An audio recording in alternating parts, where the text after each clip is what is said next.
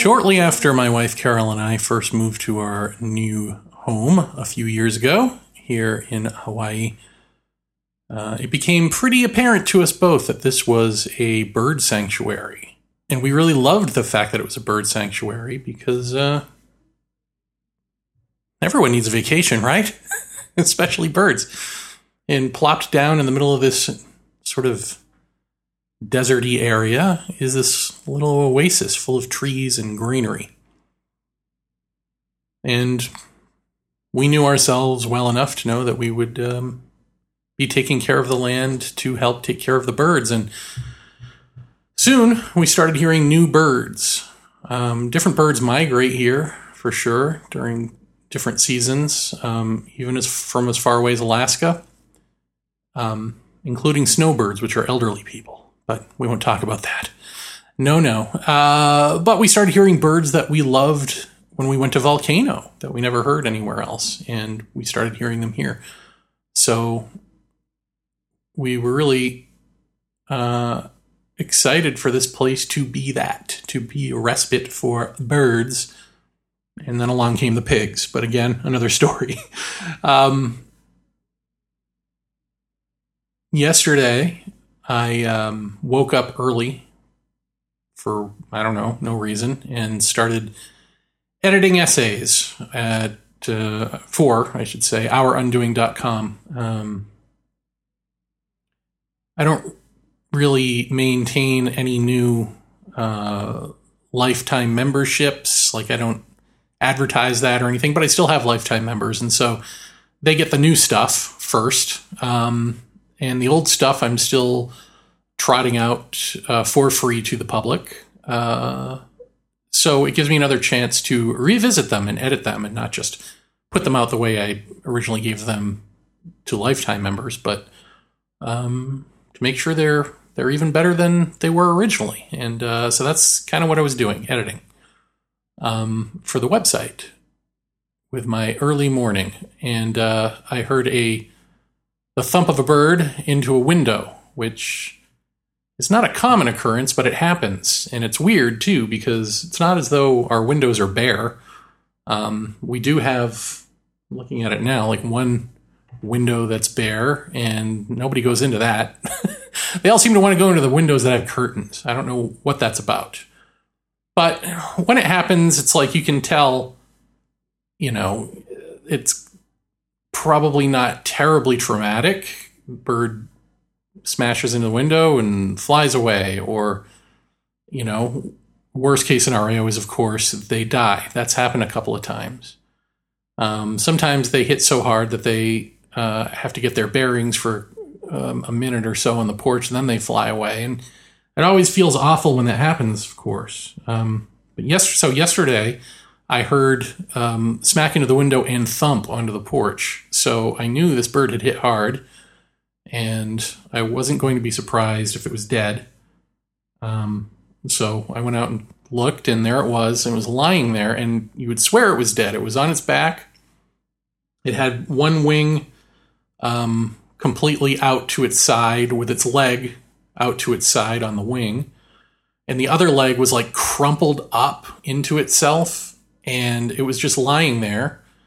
I thought dead. It had a little twitch to it, which I thought was its nervous system, and I started talking to it, just saying, "You okay? Are you, you alive?" kind of thing. And I petted it with my finger a couple of times to see if it would react, and it didn't. So but it was still sort of twitching. I was thinking in my head, like, okay, am I going to go put this in the forest, or what am I going to do? And then its neck started to twitch a little, and I thought, okay, maybe it's still alive. So it moved its beak a little bit, and I was like, okay, the bird's alive.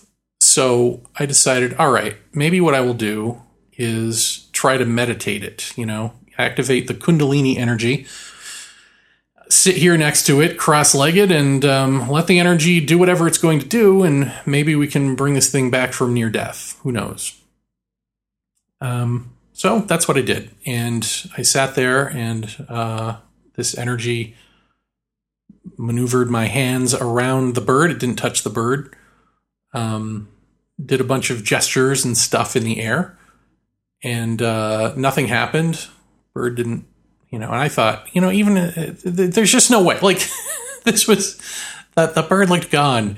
So even as this is happening, like, when this energy's going, I'm still there. So I'm not in control. I've relinquished, my own personal Jeremy conscious control to this energy, the will of this energy, which, as I say that, is only a way of talking about it.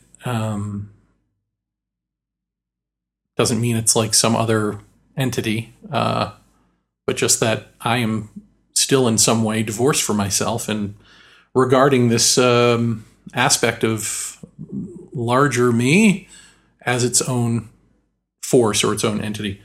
And even that may or may not be true. Let's keep it open. Let's keep it mystery. It doesn't matter. What matters is, as I'm sitting there thinking about this and thinking, okay, am I going to have to kill this bird? Because it's probably, its back is broken, like probably something awful. Definitely its legs got to be broken. And then I thought, no, this is a bird sanctuary. We're not killing this bird. I don't even know that I could do that. That would be horrifying. But if I had to do some sort of mercy killing, could I do it? And I thought, no, this is a bird sanctuary. We're resuscitating this bird. That's what's happening. And so continued on with the hand gestures and the such. And then the energy does this clap and then rubbing hands kind of thing before it does other stuff. So it's like a kind of thing. And when I clap like that, the bird flipped over. And so now it was sitting there, and I think it had like one leg kind of dangling between the wood planks of the porch. But it was flipped over, I mean, now it was sort of upright. It's like, oh, okay, well, maybe we can maybe this bird will be okay. Obviously, its back isn't broken. Its leg has got to be broken. But I don't know. It's not moving. It's not even looking around. It's not doing anything. It's just has flipped over onto its stomach and kept doing, maneuvers and gestures around the bird. And the bird started becoming more alert. So it started like looking around, and you could hear the whole time the bird's friends in the trees all chattering to themselves, maybe trying to egg them on. And I wondered, if I weren't out there, would they be over with their friend, trying to protect their friend or urging their friend to get up and fly away or what? You start thinking about this, like, okay, so now they see me doing this, and clearly this giant monster has not eaten the bird, their bird friend. Do they take this message to their people that we are friendly, that this is a sanctuary? You think about these things, right? So the bird is now, like I say, sort of on its belly, kind of standing, and its face is sort of darting around, and it's getting its bearings, and it's looking at me, and it's looking around the porch.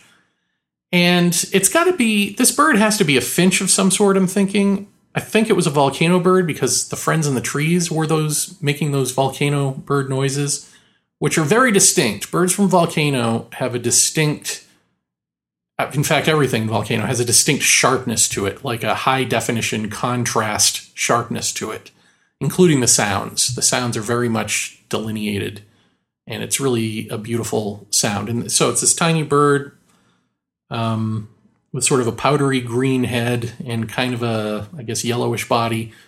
And its tail is sort of V-shaped, but soft, almost like a heart, but not quite. Kind of like a kite. Probably some kites were patterned after this tail. And it had orange on its wings, which I've never seen before. It was a really pretty bird. And it was getting up and getting its bearings.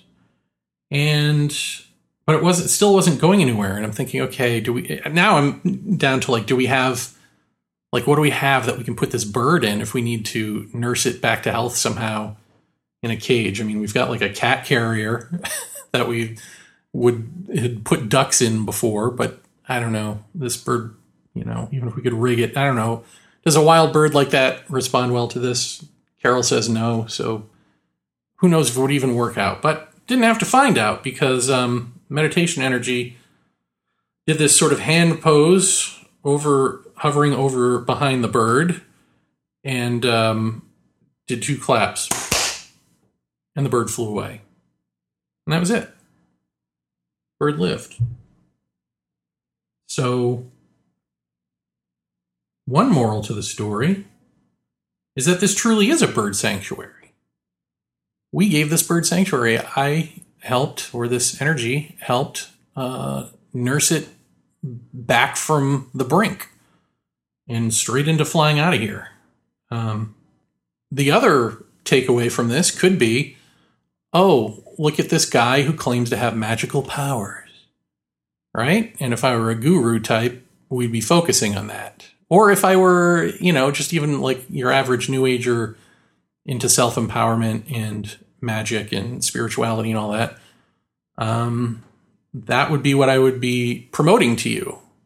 And in fact, I would probably really literally promote it to you as, here's how, and then sell it to you. But here's the thing. Here's the thing about patting yourself on the back for being a healer. It does turn out that this is a bird sanctuary. That is correct, except there's one thing about that bothers me, which is the windows are ours. I mean, we didn't build this house, but we live in it. And this house, as are most houses, is erected to keep nature out, to keep others out, quote unquote, others, not just people. No one likes bugs in their home, right? We close the windows because we don't want birds flying through here. It's not tenable for us. That bird wouldn't have flown into the window if we weren't here, because there would be no window here to fly into. And so this gets to the larger problem that we all have here on this planet and this society we've created, which is we create problems and then we solve them. And then so we create problems, we solve them, and then we tend to forget that we created them in the first place. So, in other words, birds don't need a sanctuary but for us.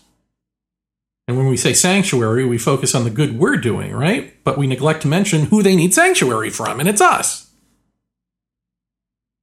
Reviving this tiny, precious little bird energetically is a miracle, but it's also a miracle that birds are still with us at all when you think about it. Cutting down the trees, killing off their homes, poisoning the air and the water, and the crops, and the bugs. None of this is spiritual. That is just patting ourselves on the back. It's reinforcing our specialness, our narcissism. We have to remember that in the end, even with all of our do-gooding, we are harm. So long as we maintain that this normalized, dysfunctional sense of self is human nature, we are harm. Which isn't to say that it's not good that some of us also nurture and heal others through our harm, but it's not great. And it isn't human nature to be this harmful. It's how we're rowing on a turbulent sea that we set a massive wind machine upon long ago and then forgot we did that. But it's not natural. It is the case, but it needn't be the case. I mean, part of me does think like, yeah, I would love nothing more than for this bird to fly off with his pals and for them to feel a little more secure with us and maybe talk amongst themselves about how nurturing this place truly is and how we mean them no harm, we mean them only good when they're surrounded by, like, hunters and developers. And not that hunters are going to go after tiny finches, but,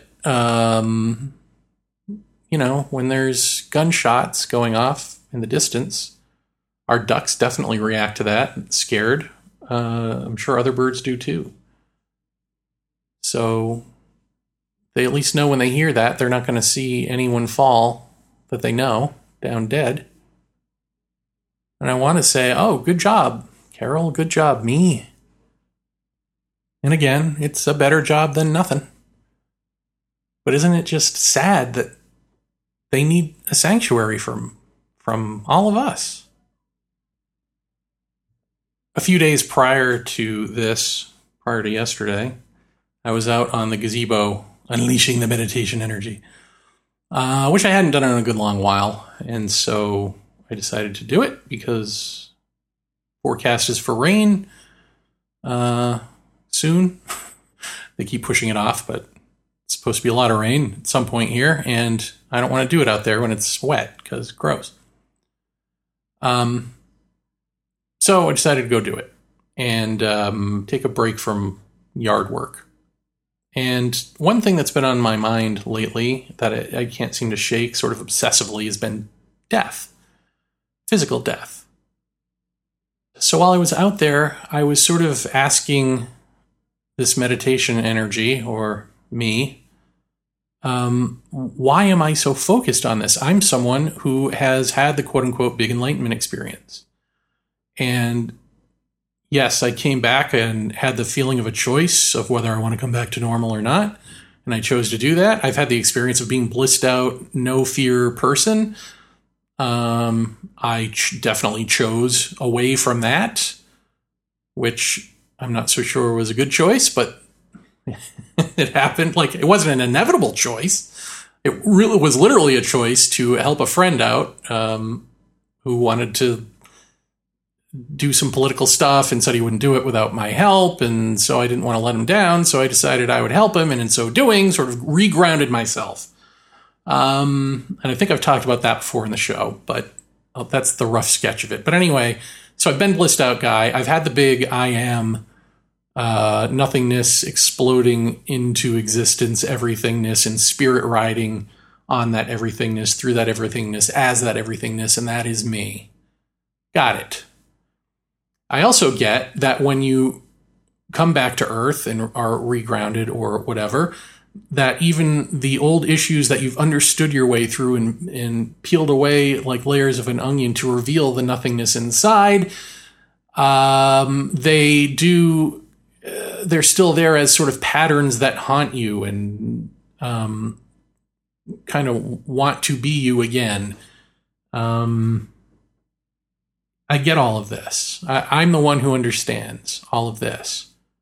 And so where is this creeping, obsessive fear of death coming from? When I'm one who knows. And knows that knowing isn't enough. Like when the experience just becomes knowledge, when you're no longer experiencing, but have had an experience, you're no longer that, right? And so you're you again, and that becomes more and more of a fading memory. But just getting all that doesn't negate the mechanism of it. So I can get as much as I want. I'm still becoming that which I fully understand is a degradation of who I once was. And so as I'm out there wondering what this is about, at one point, this energy was dancing me around the gazebo and doing all these sort of mudras and kriya movement, yoga postures, and whatever the hells. And with my eyes closed, my vision, the bottom half of my vision, really turned to this like sort of beautiful white with a hint of, or a hue of, I should say, violet light that I thought maybe was just like our gazebo, is white with natural wood posts. And so if it's the bottom of my vision, could my eyes be slightly opened? And then I'm just looking at the ground and with the sunlight, it's creating this hallucination or this sort of, illusion, I guess, of that light, which I've never seen before or since, but I guess it's possible, except that then I would turn my head or turn my body and to where there's just lava, which is black rock, and it's still there. The visual with my eyes closed is still the same. I'm not looking at the floor of the gazebo, or I'm not pointed in the direction of even the gazebo at all. I'm not seeing my hands move as my arms are waving around doing these poses in the air. So there's no sense that my eyelids are still open a little. And it has this sort of peaceful vibe to it. Like, it was a feeling that this has something to do with death. You know, and then you think about like, oh, go to the light and that sort of thing. And maybe that's kind of what I was seeing, sort of, maybe, I don't know. After that, there's more gestures and dancing around, and then sitting on the gazebo stairs and just feeling my feelings, I guess you could say. And the feelings that came to mind were about our cat Oscar dying and my guilt that I still had or have, I don't know, it feels like it's over, but maybe not, about how he died. Like, I have to keep reminding myself that we had to put him to sleep because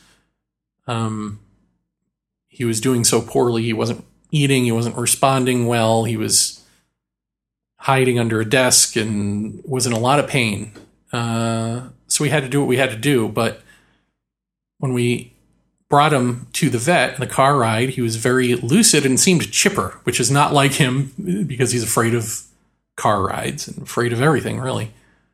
But he was more alive than he had been in days, and when he was sitting there on the table getting the euthanization, and this is during, this must have been during COVID, right? Yeah, because we were standing outside looking in a window as this was happening. We weren't in the room with him. And he looked sad and confused and like, you know, like we'd betrayed him, or, you know, et tu, Vene? At least that's how I felt. I felt as though we betrayed him somehow. And I thought about that, and I thought about the one time we caught a rat in a glue trap in the garage. I don't know if I talked about this on the show or not. I probably did. But just how the rat, when I had to, it's like now you're confronted with this thing that you have to murder. Because it's not dead. The glue trap isn't doing what it says it's going to do. It's half out of this glue trap, and it's snapping and growling at me like a dog. Like it really wants to take my head off. And rats are kind of terrifying like that. I didn't realize that. But I guess when you're trapped and you know you're going to die, this is what you become. So I filled a bucket with hot water, and my plan was to grab it with some sort of branch clipper and put it in the water and drown it, I think. And when I came at it with the clippers, it stopped snapping, it stopped growling, it started whimpering.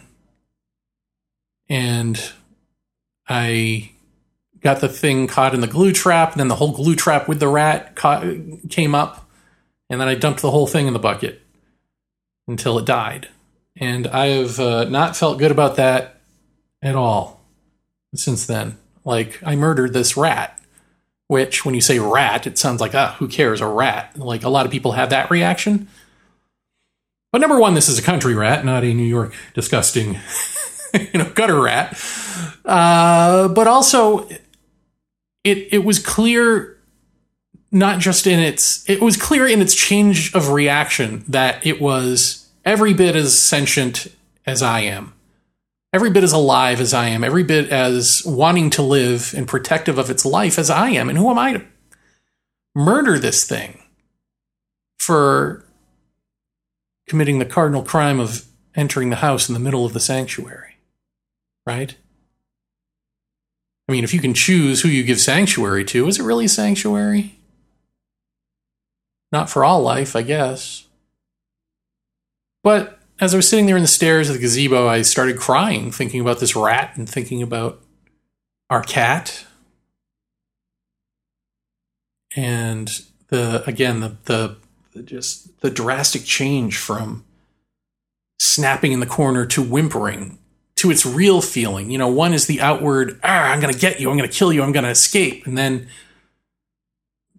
the real inner terror of what's going on is revealed. that this rat is feeling. And I just started bawling my eyes out there in the gazebo. I didn't even tell Carol this because, well, she'll hear this anyway.